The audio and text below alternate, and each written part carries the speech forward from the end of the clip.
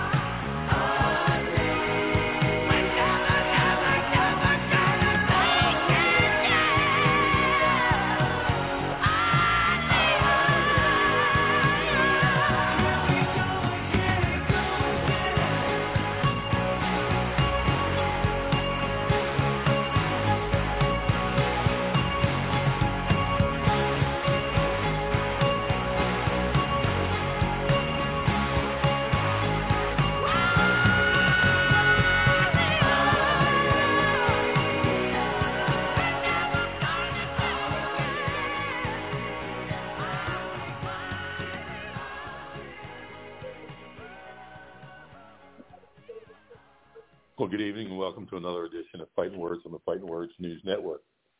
Fightnwords is brought to you each and every night of the week.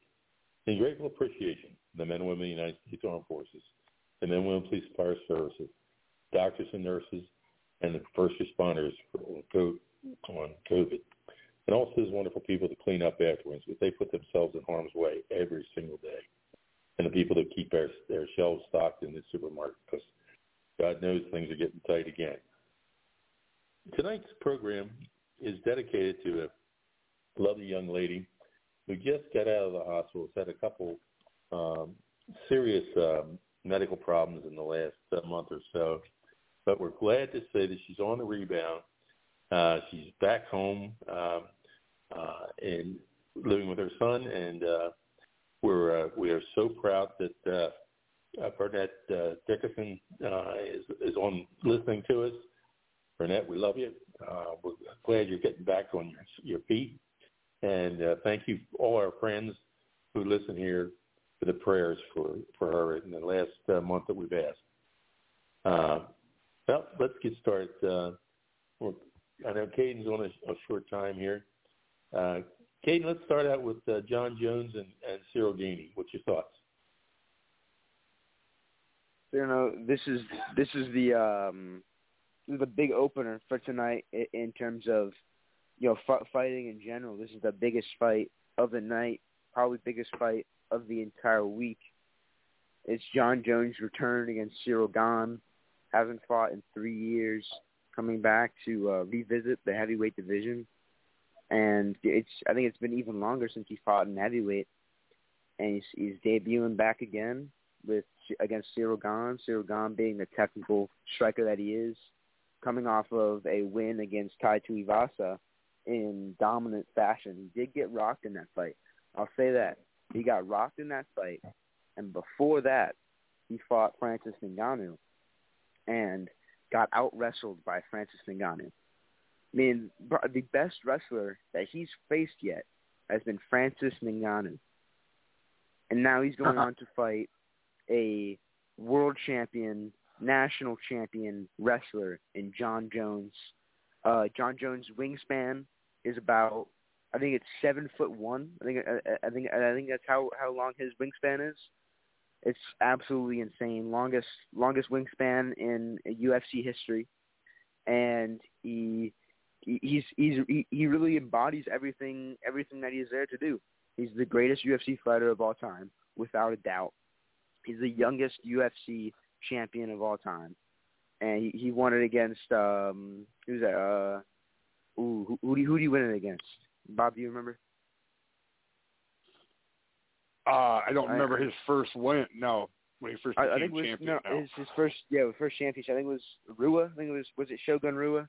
I think it was Shogun. Oh, right. I'm pretty sure it was Shogun. And he dismantled him. He's dismantled every single fighter he's ever fought. The only loss on his record was him having, I think it was 8 minutes of control time, 4 takedowns, and outstruck the guy, I think like 5-0 basically. If you're going to stats, he outstruck him. I think he almost tripled the guy's striking record. He got DQ'd in that fight for throwing an illegal downward elbow, a 12-6 elbow. He was throwing a bunch of them. He didn't know they were illegal, and he's never gotten DQ'd since. So his only technical loss was I think it was a multi-round domination from John Jones, absolutely showing off his skill set, and he's going to do the same thing this fight. And I saw a lot of people criticizing John Jones because of his legs. He looks absolutely massive right now. He looks huge. I don't know if you've seen any pictures of him. He looks huge getting ready for this fight. Obviously, he got all the way up to like 250 pounds, and to fight in heavyweight against Cyril Gane. Cyril Gane's a big boy. Cyril Gane packs for Cyril Gane. He's tall. I think he's around 6'4", 6'3".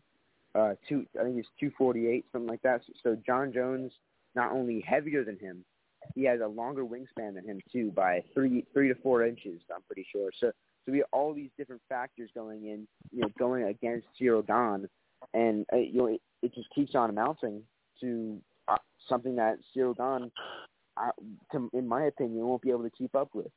I don't think he'll be able to keep up with John Jones' pace. He won't be able to keep up with his wrestling. He won't be able to keep up with those strikes out of nowhere, because nobody in the UFC's history, and maybe even fighting history, has fought like John Jones. He is, in every sense of the word, one of one, or phrase. He's every sense of the word of the phrase one of one. He is the greatest UFC fighter ever. He's him. And he's going to show that he's the greatest UFC fighter of all time against Cyril Gane this weekend at 10 p.m. Or when they fight, it's going to be more like 1 o'clock. But, yeah, I definitely got the dominant win by John Jones.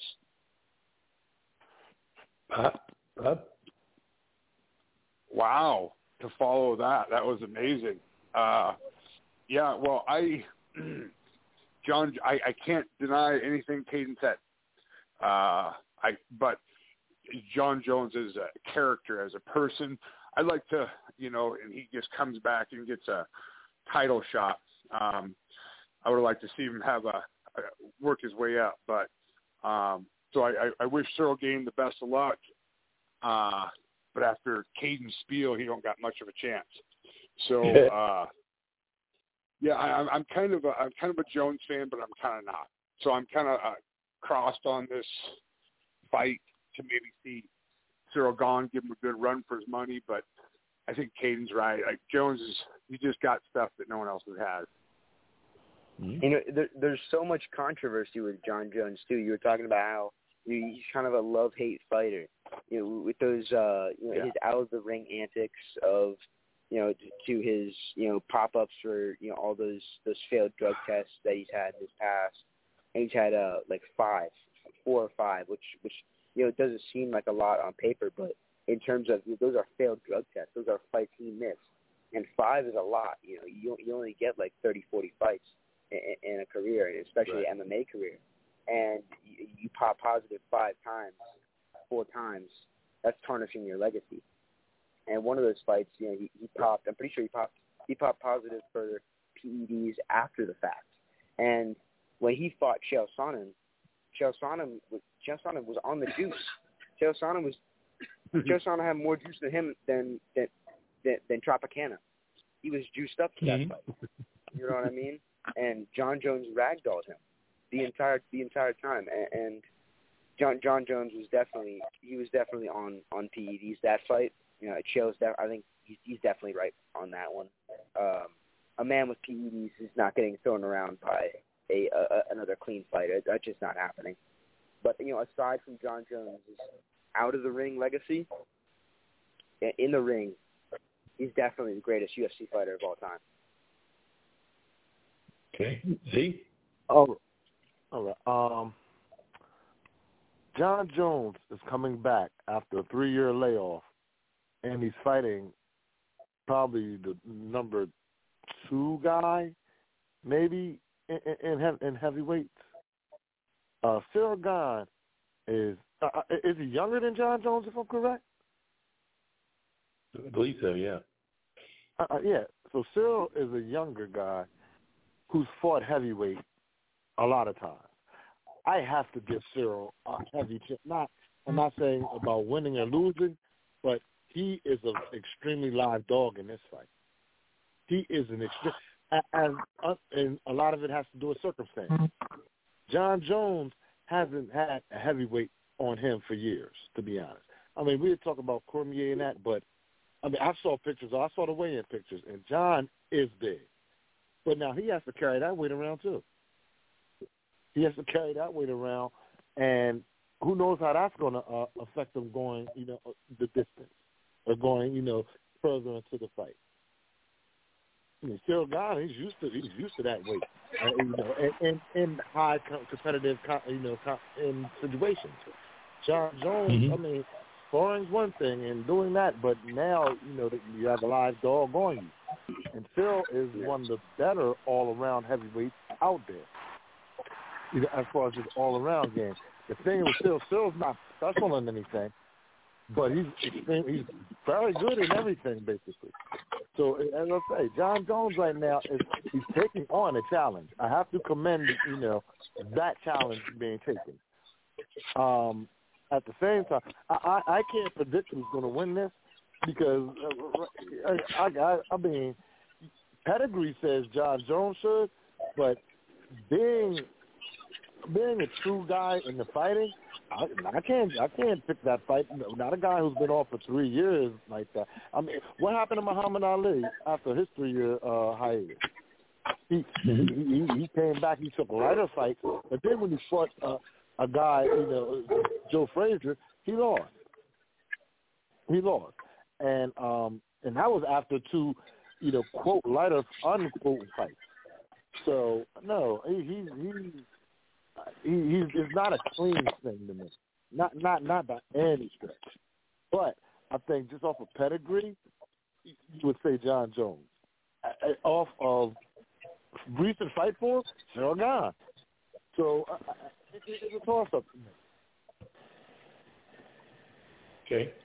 Hey, well, the second fight on that card that is very, very prominent this week is Valentino Shevchenko Alexa Grasso. Kayden, why don't you start with that, and then we'll go to Ty.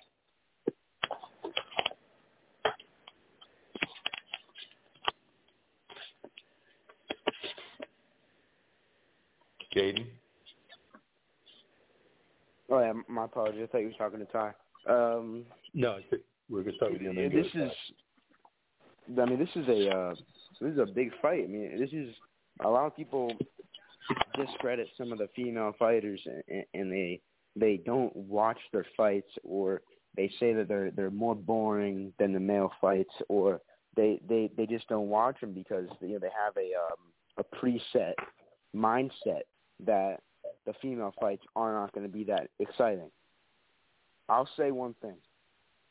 Valentina Shevchenko, along with Amanda Nunes and a lot of other female UFC fighters, they put on a show, especially Valentina.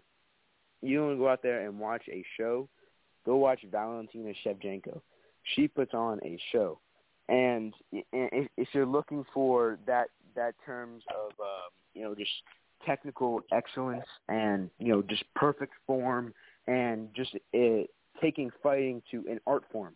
Not a lot of fighters have the ability to make fighting or their style look like an art form. Very good select fighters have this ability, and Valentina is one of them. Valentina has that ability to make her fights look almost like a painting, choreographed. She's beautiful at it, and she does it very well.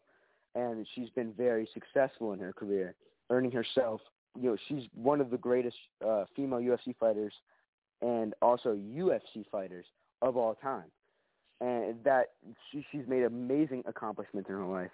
And she would probably be the greatest female UFC fighter of all time if it wasn't for one person. That person's name is Amanda Nunes. Valentina's only 2 losses in the UFC come to Amanda Nunes.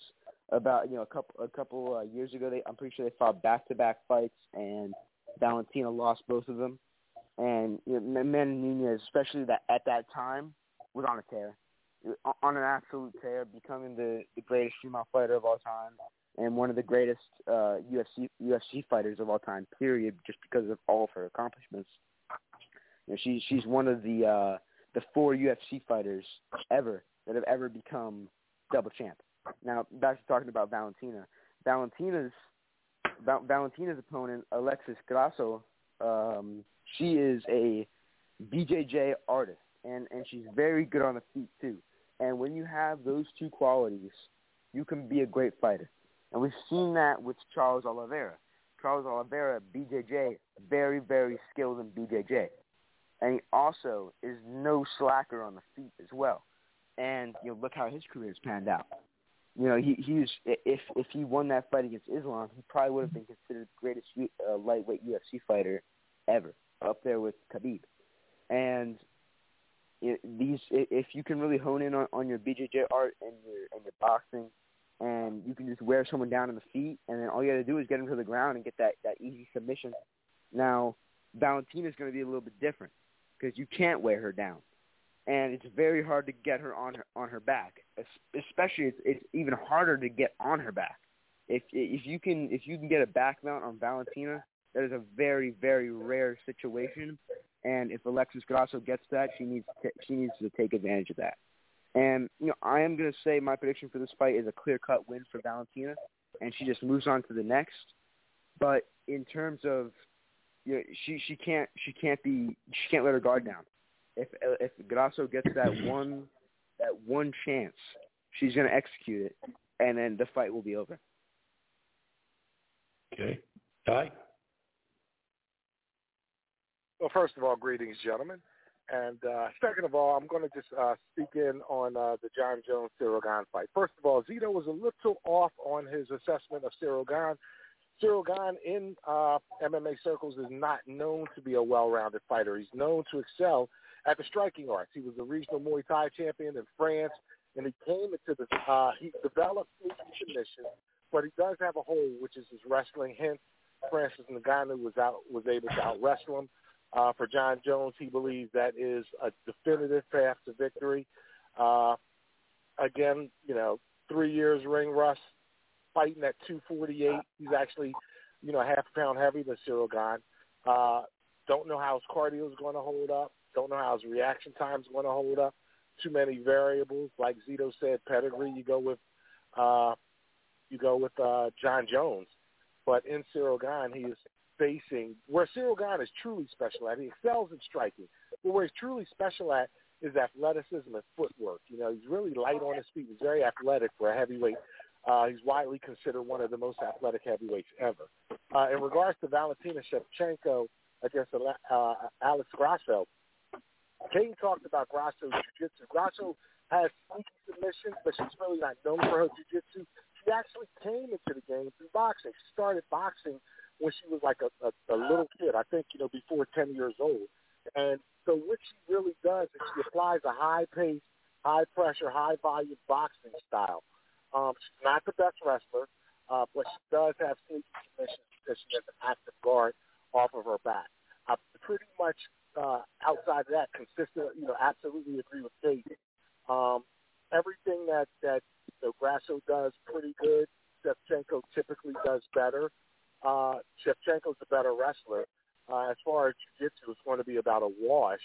And Shevchenko is known to be the harder puncher per strike. And she's a kickboxer who manages distance well. And, Talia Santos, the girl who gave her the fight last time. Grasso, who, again, came into the game to boxing. She has boxing propensity. So she has tendency to dip, which opens her up for head kicks. And she's really good about keeping her feet under her when she throws her punches. And she's really good about punctuating combinations with kicks. But, I kind of lean towards Kayden. I think she's nothing that Valentina hasn't seen before. Talia Santos, in the last fight Shevchenko had, was able to go tooth and nail with Valentina based on her size, her strength, and her grappling. Grasso brings some, great skills to the octagon, but not those skills that Talia Santos brought last time to, put Valentina in jeopardy. So, like Kayden, I predict a pretty clear-cut win for Valentina. I think in the main event, I'm sliding slightly towards John Jones just because it's hard to, fathom a guy losing when you haven't seen him lose. So we'll see that.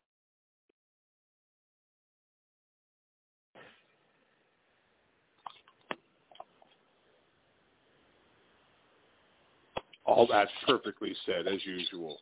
Way to go, guys. Yeah, I agree. Shevchenko's a beast. She's, probably clearly going to win and dominate, just like Ty said. I mean, and Kayden. She's just got the better skills. I mean, Alexa Grasso is a phenom with jiu-jitsu, and like she could be great if Valentina Shevchenko wasn't in the division. It's one of those. She's one of those standalones. Okay. Hey, Kayden, how about Bo Nickel, the outstanding Penn State wrestler that has now come into UFC? Yeah, Bo Nickel coming in with he came in with Raul Rosas Jr. and out of that Dana White Contender Series with Raul Rosas Jr. Raul Rosas Jr. becoming the youngest UFC fighter ever when he got signed. And when Bo Nickel came into the UFC, it was a big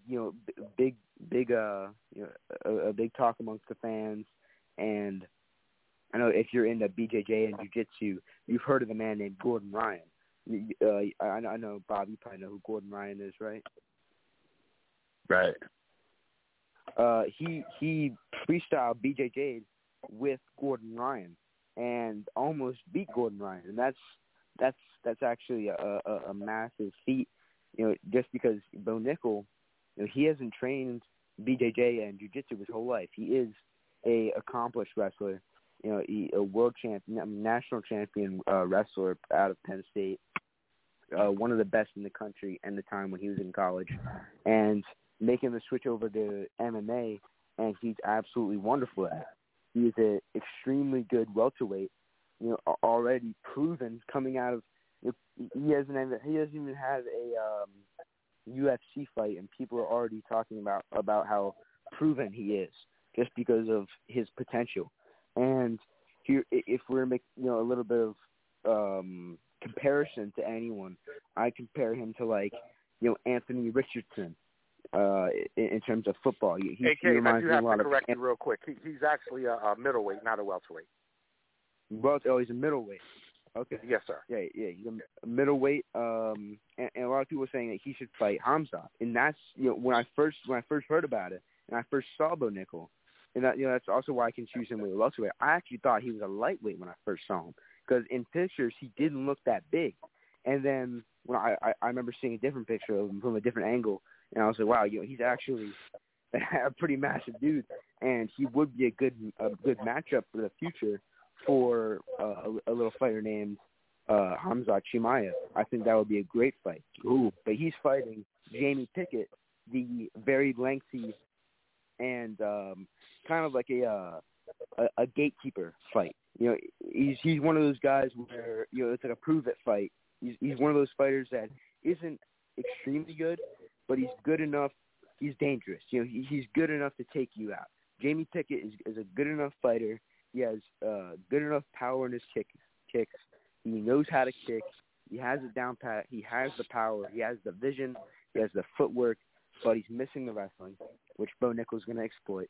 We're going to see how truly powerful Bo Nickel is, and it's on the main card. UFC debut on the opener of a main card, especially on a main card of this gratitude, is pretty amazing. So congrats to Bo Nickel. I was wondering why they were waiting so long to debut him, but now I realize they were just waiting for the perfect card to show up. And talk about a perfect card, then have one of the best wrestlers in UFC history, John Jones, be the actual main event, and especially in the ceremonious comeback of his. And it's going to be a very, very good fight. And Bo Nickel's going to showcase who he really is. And because I'm on a time crunch here, I wanted to also talk about Geoff Neal and Shavkat Rakhmonov. Shavkat Rakhmonov, also an up-and-coming fighter. I'm pretty sure he's like something crazy, like 19-0 or something like that. All those fights, granted, were not in the UFC. He's 16. 16-0. Yeah, he's 16-0. Crazy. You're close from 16-0. Mm-hmm. And he's kind of starting a new wave of those Mongolian fighters, and I couldn't be more for it. But he is fighting the dangerous Geoff Neal. Geoff Neal, talk about wrestling. Doesn't get more, basic wrestling than Geoff Neal. Geoff Neal he just likes to get on your back and get back control and kind of hold you there the whole fight. Reminds me of Belal Muhammad. He reminds me a lot of Belal Muhammad. Okay. Who do y'all think is going to win that fight? Yeah. All right. I know you have a family thing that you have to get to. Do you have any other fights you want to talk about before you leave? That was pretty much it, yeah. Okay.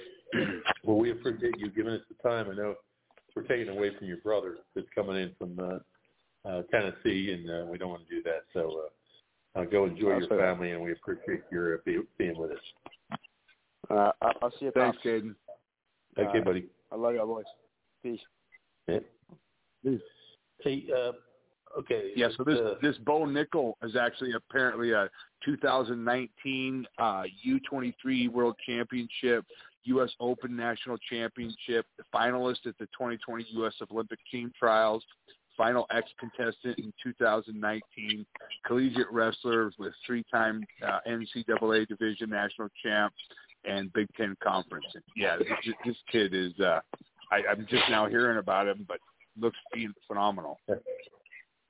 Okay, and he really seems to have a natural gift for striking too, and he's confident and he's aggressive.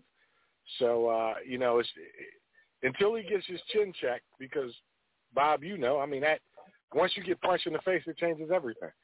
But this kid, this kid's a comer though, man, and he seems like he's a sponge. He works hard. He's picking up striking, pretty quickly. So Jamie Pickett, who he's fighting, is 2-4 in the UFC. His 2 wins have come by decision over guys who I don't even believe are with the UFC anymore. Jamie Pickett has, some physical attributes and the skill set, that could, make Bo Nickel have to work, except, like Kayden said, his wrestling he's been taken down a lot by a lot less. So I expect Bo Nickel to kind of run over him. Mm-hmm. Nickel's family is a long line of wrestlers. His grandfather wrestled at the University of Tennessee. His father at the University of Georgia and played football at Georgia. Then he wrestled at Penn State 4 years and was a 4-year All-American. Has exceptional abilities for wrestling. So this should be a very interesting fight, I think. I think you're right. I think they'll move him along real fast. What about Bob? What do you think about Israel? God damn it, I say this wrong. Adesanya and Alex Israel Pereira. Adesanya. Yeah, that's coming up at UFC 287. That'll be a rematch. We are all, hoping Izzy would maintain it, and as we know, as Alex Pereira was the only one that beat Izzy back in the day, and he did it again. So there'll be a rematch there, and hopefully, that Pereira just put on a clean show and caught him. So this next fight coming up, well, hopefully Izzy can retain his title or get his title back, or we see a 2-time defender in Alex Pereira. Mm-hmm. Okay. Hey, Ty, we got Reagan DL coming back in after a long layoff against Martinez. I think it's next week. What's your thoughts on that one? No, it was actually last week. They knocked Martinez out in the first. Okay. It was he's been off for a while. He's getting a little long in the tooth, but he still has a game. And he's a tremendously skilled guy who, unfortunately for him, a lot of guys avoided him. Like a whole generation of people fighting at 122 moved up to 126 to not fight him. Talking about Peter France and Scott Quigg. All those guys moved up when they were mandatory, had mandatory shots at his title. After he undressed Nino Donaire, he really couldn't get a fight till he moved up to weight and fought Lomachenko. Moved up 2 weight classes to fight Lomachenko. But yeah, he came back last week against a nondescript opponent, blasted him out in a round, and we'll see what happens next. Okay. Hey, Z, what do you think about Badu Jack stopping his last fight? Was it Mike Bubo? Alunga Makubu. Makubu. Okay. Yeah. Badu Jack, I like what Badu Jack has done throughout his career. Unfortunately, he's more or less on the tail end of it. So as far as the big, right now, he's a guy who's he's a little too. He's too light for the weight division he's in right now, and he's older, so he's not really going to move back down. I like what Badu Jack's doing, but as long as his competition keeps being Mutumbu, then he'll be all right. He starts moving up in competition, especially. Makubu, when he moved up to fight, he had been fighting at cruiserweight, which you may not realize about Alunga Makubu. Makubu's a champion. He wasn't the best champion, but he was a champion and a consistently top 5 rated guy. And Makubu himself, who's like 35, I think, he's always been a crew guy with big power. And to the fight, he was the clear favorite because of that power. The thought process was that Badu Jack would have his moments and make Makubu work until Makubu's, size and power wore him down. But Badu Jack fought a fabulous fight, and he won the title. So he's a legit 2-division champion at this point in his career. With that said, everything else Zito said was extremely accurate. He's at the tail end of his career. He's fighting above two weights above his natural weight class. I think one of the people ranked with the sanctioning body that Bobby Jack just won a title from is Sergey Kovalev. And if I was Bobby Jack's management, that would be the fight I would target. Sergey Kovalev is also himself not a natural cruiserweight. He's been off. We know he drinks. And, he's long in the tooth. It could be kind of like a battle of old men. But if Badu has to defend his cruiserweight title against, one of these other younger guys in the sanctioning bodies, then, everything Zito said could be very true. All the things, being older and, being two weight classes above, his prime weight class could come and haunt him. But he really turned back the clock, had a tremendous performance in a fight where he was a clear underdog, and he won a championship. So, yeah.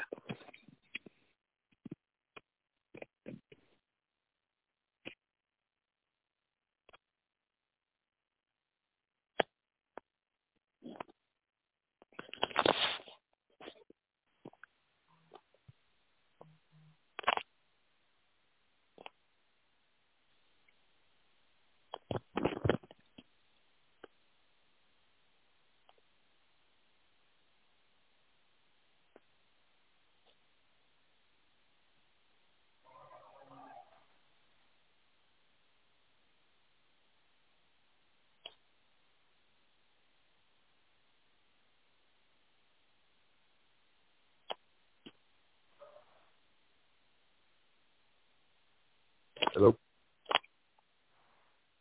Yep. Hello?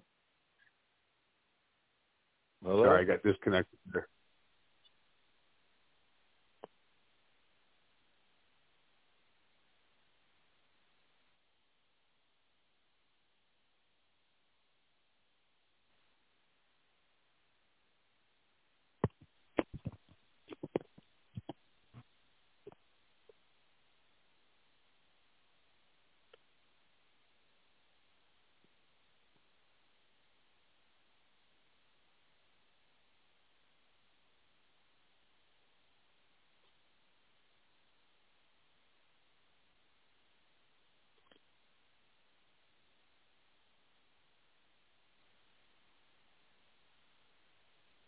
All right. I'm sorry about that, guys. There was a drop on this side. Bob, I was asking about Step Miocic fighting the winner of the Jones and Gain fight. Yeah, Stipe Miocic's got that spot. Okay. So whoever wins out of this fight, Miocic's going to get a shot at it. Okay. Hey, Zita, what's the story with Dana White saying that he will never eat that the door is closed for Francis Ngannou? Well, personally, as what I've been reading on it, it's sort of a shame that it's impasse with negotiations. Francis Ngannou asked for certain things, and Dana White wasn't willing to give them up. In these things, he's never, has notoriously hasn't given up.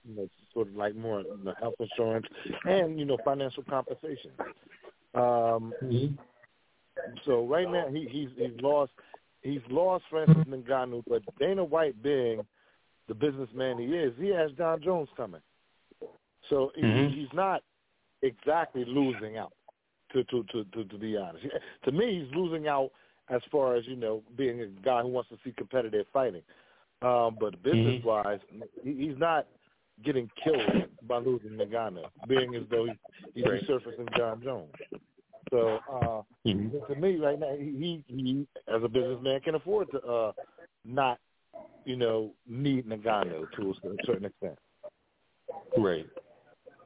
Okay. Ty, Brandon Figueroa. has a fight tonight with, let me get this guy's name, Mark Magsoya. Mark Mascao. Is that how you say it? Mascao? Yeah. So that's a good fight. And that comes on tonight on a Showtime, 9 o'clock. Zito, just to let you know, the co-feature is the return of Jarrett Hurd. I'm trying to think. I don't know, but I don't. J-Rock may be on that card. No, J-Rock's not on that card. But yeah, Jarrett Hurd is in the co-feature. The main event is Brandon Figueroa against Mark Mascao. Figueroa's moving up from 122 to 126. Very interesting fight. I favor Figueroa. Because he has a high pressure style, high volume. He drowns people. Louis Neary, who's in a dog fight against Crazy A last week and really looked good winning that fight, was taken out in 7 by Figueroa because of the pressure and the body attack, concerted body attack that Figueroa brings. Fighting Mark Mascao, who is the kind of guy who can be outboxed, but who is pretty quick, has good power. He's known mostly because he upset Gary Russell for his 126-pound title. What happened in that fight is Gary Russell, like in the 3rd round, did something. It was basically fighting with one arm the rest of the fight, and a lot of people still thought he won it.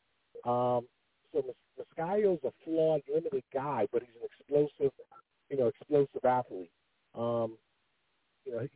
He has flaws that Brandon Figueroa, provided his chin holds up, fighting up at 126. He's probably going to be getting hit with the hardest shot he's ever gotten hit with in a pro ring. So if he, is not shocked by the power, then I expect him to slowly but surely start to drown Mascao in a very entertaining fight. I look for him to win a decision or even possibly a late stoppage. But right now I lean towards Figueroa. Okay. Hey, Bob, what do you think? Jessica Andrade versus Jan. I'll kill that one. Zamora, the UFC 288. Yeah, Andrade really needs to come out of a win off this one, off of her last one. Taking that fight last week and losing to what's her name? Erin Blankowicz, I think. Yeah. And then Erin Blanchfield. Blanchfield. Blanchfield shot up the ranks. Andrade took that fight on a week's notice. Again, she was champ for a minute. She really needs to win over Jan, but I don't know how Andrade's even ranked higher than Jan right now. But anyway, they've got to work their way up past Carla Esparza, Rose Namajunas, and up to the champ Zhang Weili. So as far as the matchup goes, hopefully Andrade can pull this out. She really needs that win. Okay. Well, the thing too, Bob, is she lost to Blanchfield at 125, and I think this next fight's at 115, where she's still ranked and hasn't lost her cachet at that weight class. So that's the one thing. Cause that's what happened. She fought Blanchfield at 125, which is why she felt comfortable taking the fight on short notice, because she wasn't cutting as much weight. So, but she does need to win, because two losses in a row is never good, even if they are in 2 divisions. Okay. Yeah, that's crazy. Hey, jumping back between 2 divisions, and that kind of confused me. Yeah. Hey, Z, the WBO has ordered Crawford to fight Rocha. What's your thoughts on that one? I think it's about time that Crawford gets to fighting. I mean, you can spend all the time in the world setting up fights, but that doesn't make you a better fighter, and it doesn't get you paid. As simple as that. It's about time. I mean, Crawford is he just got out of his contract with Bob Baron. I'm not sure. I'm not sure if he's exclusively with anyone, but I mean, it doesn't matter. He needs to get the fighting. And I thought when you got out of your contract, it freed you up to fight. So I don't know what's going on right now. Okay. Ty? Well, he fought. Who did he fight not so long ago? Oh, he fought David Avanesian. So he fought Avanesian a few months back. Obviously, everybody's waiting for the Spence fight, but, Terrence Crawford's sitting on a title. Alex Rocha just had a victory. He's mandated as, the number one contender, so they're mandating that fight. They're trying to push it to purse bid. Obviously, it's not the fight anyone wants. Everyone wants to see the Spence fight. We know Spence is about to fight Thurman. Rocha is not he's not a guy anybody's excited to see fight Terrence Crawford, but it is what it is. He's earned his opportunity, doesn't fight Spence, then he's going to have to fight a mandatory to hold on to the title, and right now that guy is Alex Rocha. So, like Zito said, right now he is exclusive.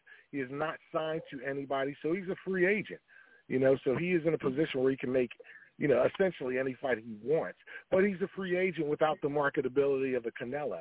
So it's a little harder for him to lure, whomever he may want into the ring. When that happens and you're sitting on a title and you're not fighting, then eventually you're going to have to fight a mandatory or be stripped. Avanesian, I'm not sure if he was a mandatory. I don't believe he was. He may have been. I don't believe he was, though. But Rocha is the mandatory. And, again, that's not a fight that's going to bring Terrence Crawford the kind of money he wants. So, he's going to have to make a decision. Because if he loses the title, he loses even with a little bit of leverage he still has. Mm-hmm. Well, you talk about money. The one thing that's supposed to be holding the Fury-Usyk fight up is money. Usyk has said that he will fight for what the Arabs have said that he was going to. They want him to fight for. The Fury came in with these humongous demands that they just would refuse to do. Now all of a sudden the papers are saying that, maybe we'll rethink that and we'll have an answer sometime this week. If that fight does come off, who's your thought on that one? Who's your winner? It's hard for me to say at the moment who's the winner. Both guys have specific advantages and things that the other, that would kind of offset or give the other guy trouble. With that said, Tyson Fury is the A side. He's the A side, so he's going to demand what he's going to demand. But him as an A side, he has to negotiate with Eddie Hearn. So that's more or less kind of the impasse right there. These two guys, you have if Eddie Hearn had the A side, then it'll be a little bit easier to get this fight made. But he doesn't. So he's going to have to deal with that for a while. Mm-hmm. Okay. Ty, what's your thoughts? No, I agree with everything Zito said. Okay. All right, Ty. They're at this point they're trying to put Jaime Munguia and Dimitri Bivol together at 170. One, do you think it'll work? Two, who would you think would be the winner of that battle now? One, it's not going to happen. They won't work it out. Two, Jaime Munguia would get killed. Next question. Woo. All right. How about Berlanger versus Danny Jacobs? Yeah, I'm very interested in that fight, man. Danny Jacobs didn't look great the last time he was out. He lost the decision. I thought he won the fight. I honestly did. He looked really good for about 5 rounds. And, then I forget who he was fighting, but, I watched the fight in its entirety. Pressure started to be applied, and Danny Jacobs, started doing what he starts doing. He starts becoming conservative, and he allowed the guy to hang around in the fight and steal a decision that even – the British fans, because he was fighting a British guy in the UK. Even most fans over there thought Danny won the fight. But nonetheless, he allowed himself to lose by allowing this guy to hang in and claw back in the fight. So Danny Jacobs is obviously a guy who's longer in the tooth. Berlanga's a guy on the come-up, but at the same time, he's a guy who's kind of plateaued. He hasn't improved. As part of the reason why Bob Arum let him out of his top-ranked contract. He said Berlanga wanted fights that he's not ready for. He hasn't improved. He was the guy who started 16-0, and then in his last 3 fights, he struggled to basically win those fights. as his competition has risen. So at this point, though, I would kind of favor Berlanga just being a younger, fresher guy, and Danny Jacobs, just looking kind of, as Zito would say, when it got hot, he looked a little contact averse. But, again, that fight hasn't been made. I hope it gets made. I think it'd be very interesting, very entertaining. So we'll see what happens. Okay. All right. Z, what do you think about Conor Benn and Adrian Broner? Can that be put together? And if it is, who do you think would be the winner? I'm not sure if they will be able to put it together for the. I mean, they could for the weight difference, but I don't. Like Adrian Broner, from what I know, he said he wouldn't go to welterweight anymore, and I don't see Conor Benn moving down like that. With that said, yeah, Adrian Broner doesn't. He Conor Benn's too active. He's been more recently active, and he's bigger. So, all right. Well, that just about brings us to the end of at least the end of my script here. So at this point in time, we're going to get a little something different. Let's go what they call for the good of the order. Tonight we dedicate the program to lovely lady Miss Burnett Dickinson. Ty, can you give us an update on that? She's doing well, man. First of all, thank you. Appreciate everyone's prayers, everyone's well wishes. She's doing well. She's healing rapidly. She's out of rehab. She's home. And right now she's just, having physical therapy to gain her strength and to walk independently. Right now she's using a walker. When she uses it, I got to stay on her, man, because she'll just get up and run across the room. And I'll be like, hey, because, but yeah, she's doing well. And again, Zito and I, speaking for Zito real quick, of course he's here to speak for himself, but we both, appreciate all the love and well wishes. No problem. Absolutely. And how's the baby doing? Mine or Zito's? Zito's nannies. Yeah, they're doing fine. They're doing well. All right. Bob, you've got the return of the commander, right? Yes, she's only back for a little while here. They added another island. I don't even know. I can't even pronounce it or whatever to the list. So she's back in town for 2 weeks, and then got to go back to the Philippines and hash some stuff out and get some aid to all of our neighboring countries and friends. Yes. Good. Well, that's good. Everything here is doing great. We appreciate all our listeners. Bob, I just want to let you know that I checked the. You were talking about your coworkers. I did check the downloads last week, and we had an additional 12 downloads. So that must be from your side. So tell those people we love them. All right, sounds good. Yeah, go Four Seasons. That's right. Bob, you want to lead us out? Absolutely. Another great show. Always a pleasure talking with Ty and Zito and Kayden. Yeah, Kayden was on point tonight. And Frank, thanks for bringing us all together every week. To our Fightnwords friends and family, God bless you. Have a great week. Keep those eyes up and chins down. And I'm just glad that Ty and Zito's mom's home with Ty and doing well. God bless everybody. Good. Okay, thank you. Z? Well, thank you very much, Bob. Everyone. Thank you, Kayden, Bob, Ty, Butch, all my Fightnwords family. These shows are definitely in memory of Bob, Coach Mel, and Dr. Chris. Anyone wants to hear any Fighting Words, please do call. Thank you. Ty? Always a pleasure taking an opportunity to be on with you gentlemen the weeks I can make it. Great show as usual, gentlemen. Everyone be safe and well. Bob is our co-pilot. Coach Mel is watching over us. Dr. Chris keeps us laughing. Everyone have a wonderful week. I want to just put in that little blurb in for Kayden. Kayden, when he's sitting there talking to you, there's no notes. He does this. This is his thing. I mean, he's absolutely on point. He studies these things, and I'm amazed every time I sit there and with my mouth open half the time, just trying to figure out where the hell does a kid like this get all, because he's involved in a lot of other things, get all this sports knowledge. But boy, he's right on point every time. So Kayden, we appreciate you. I appreciate all you guys being on here. I know it's a belated birthday for Burnett, but wish her a very, very happy birthday from all of our crew here. And tell her we're still thinking of her. And there's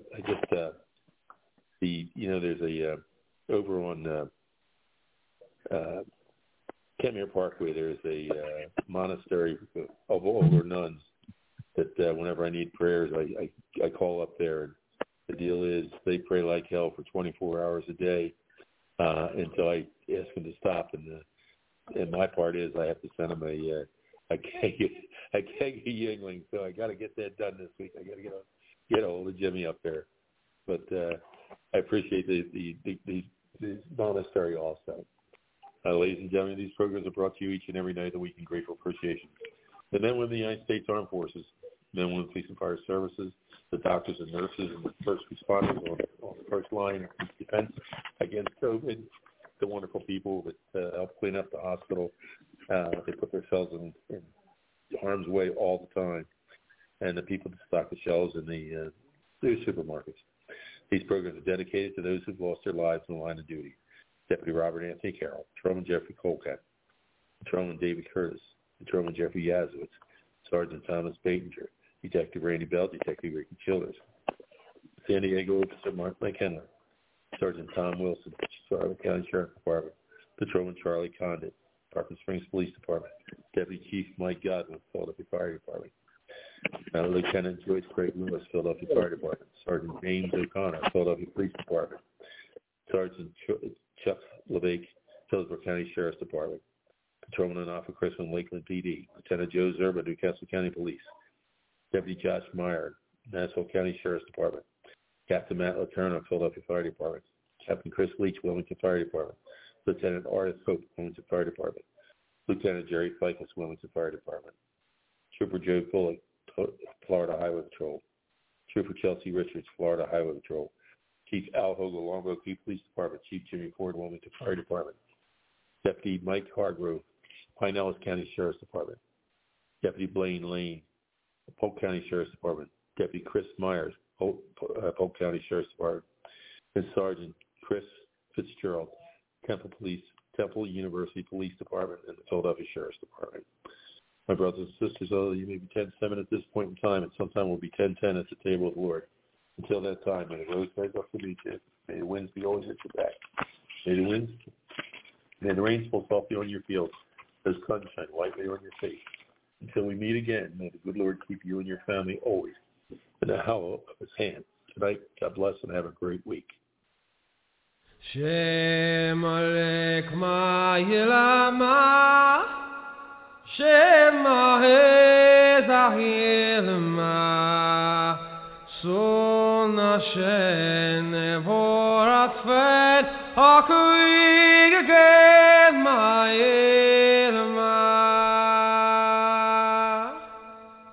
Shem Alek Ma'ilama Shem Ma'ezahilma Sona Shen Vorat Fed Akuig again Ma'ilma Grief and pain are all I know. My heart is sore, my tears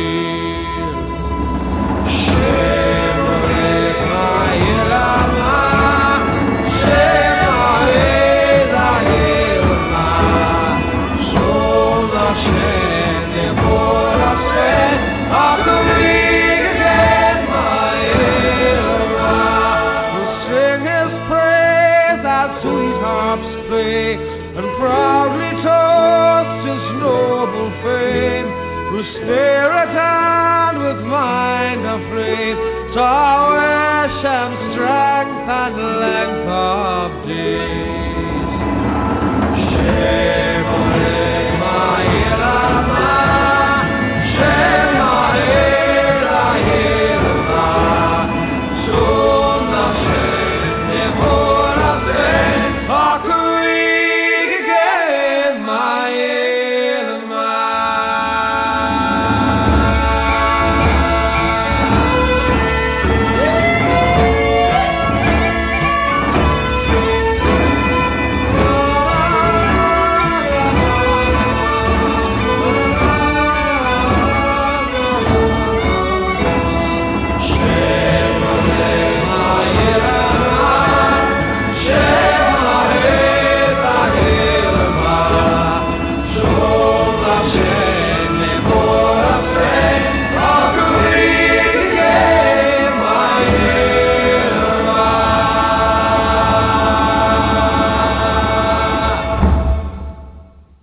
County Dispatch in 1999.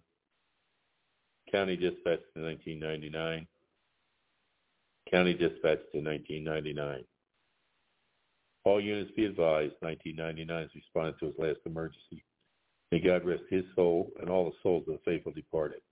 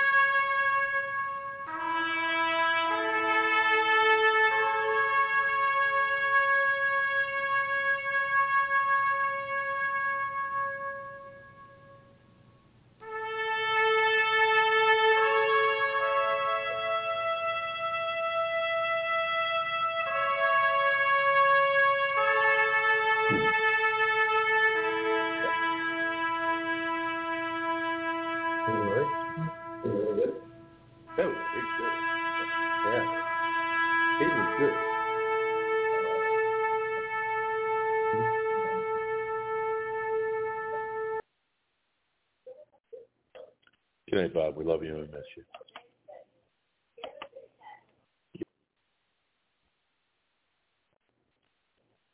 Hello, it is Ryan, and I was on a flight the other day playing one of my favorite social spin slot games on ChumbaCasino.com. I looked over the person sitting next to me, and you know what they were doing? They were also playing Chumba Casino. Coincidence? I think not. Everybody's loving having fun with it. Chumba Casino is home to hundreds of casino-style games that you can play for free anytime, anywhere, even at 30,000 feet. So sign up now at ChumbaCasino.com to claim your free welcome bonus. That's ChumbaCasino.com and live the Chumba life. No purchase necessary. VGW. Void where prohibited by law. See terms and conditions. 18+.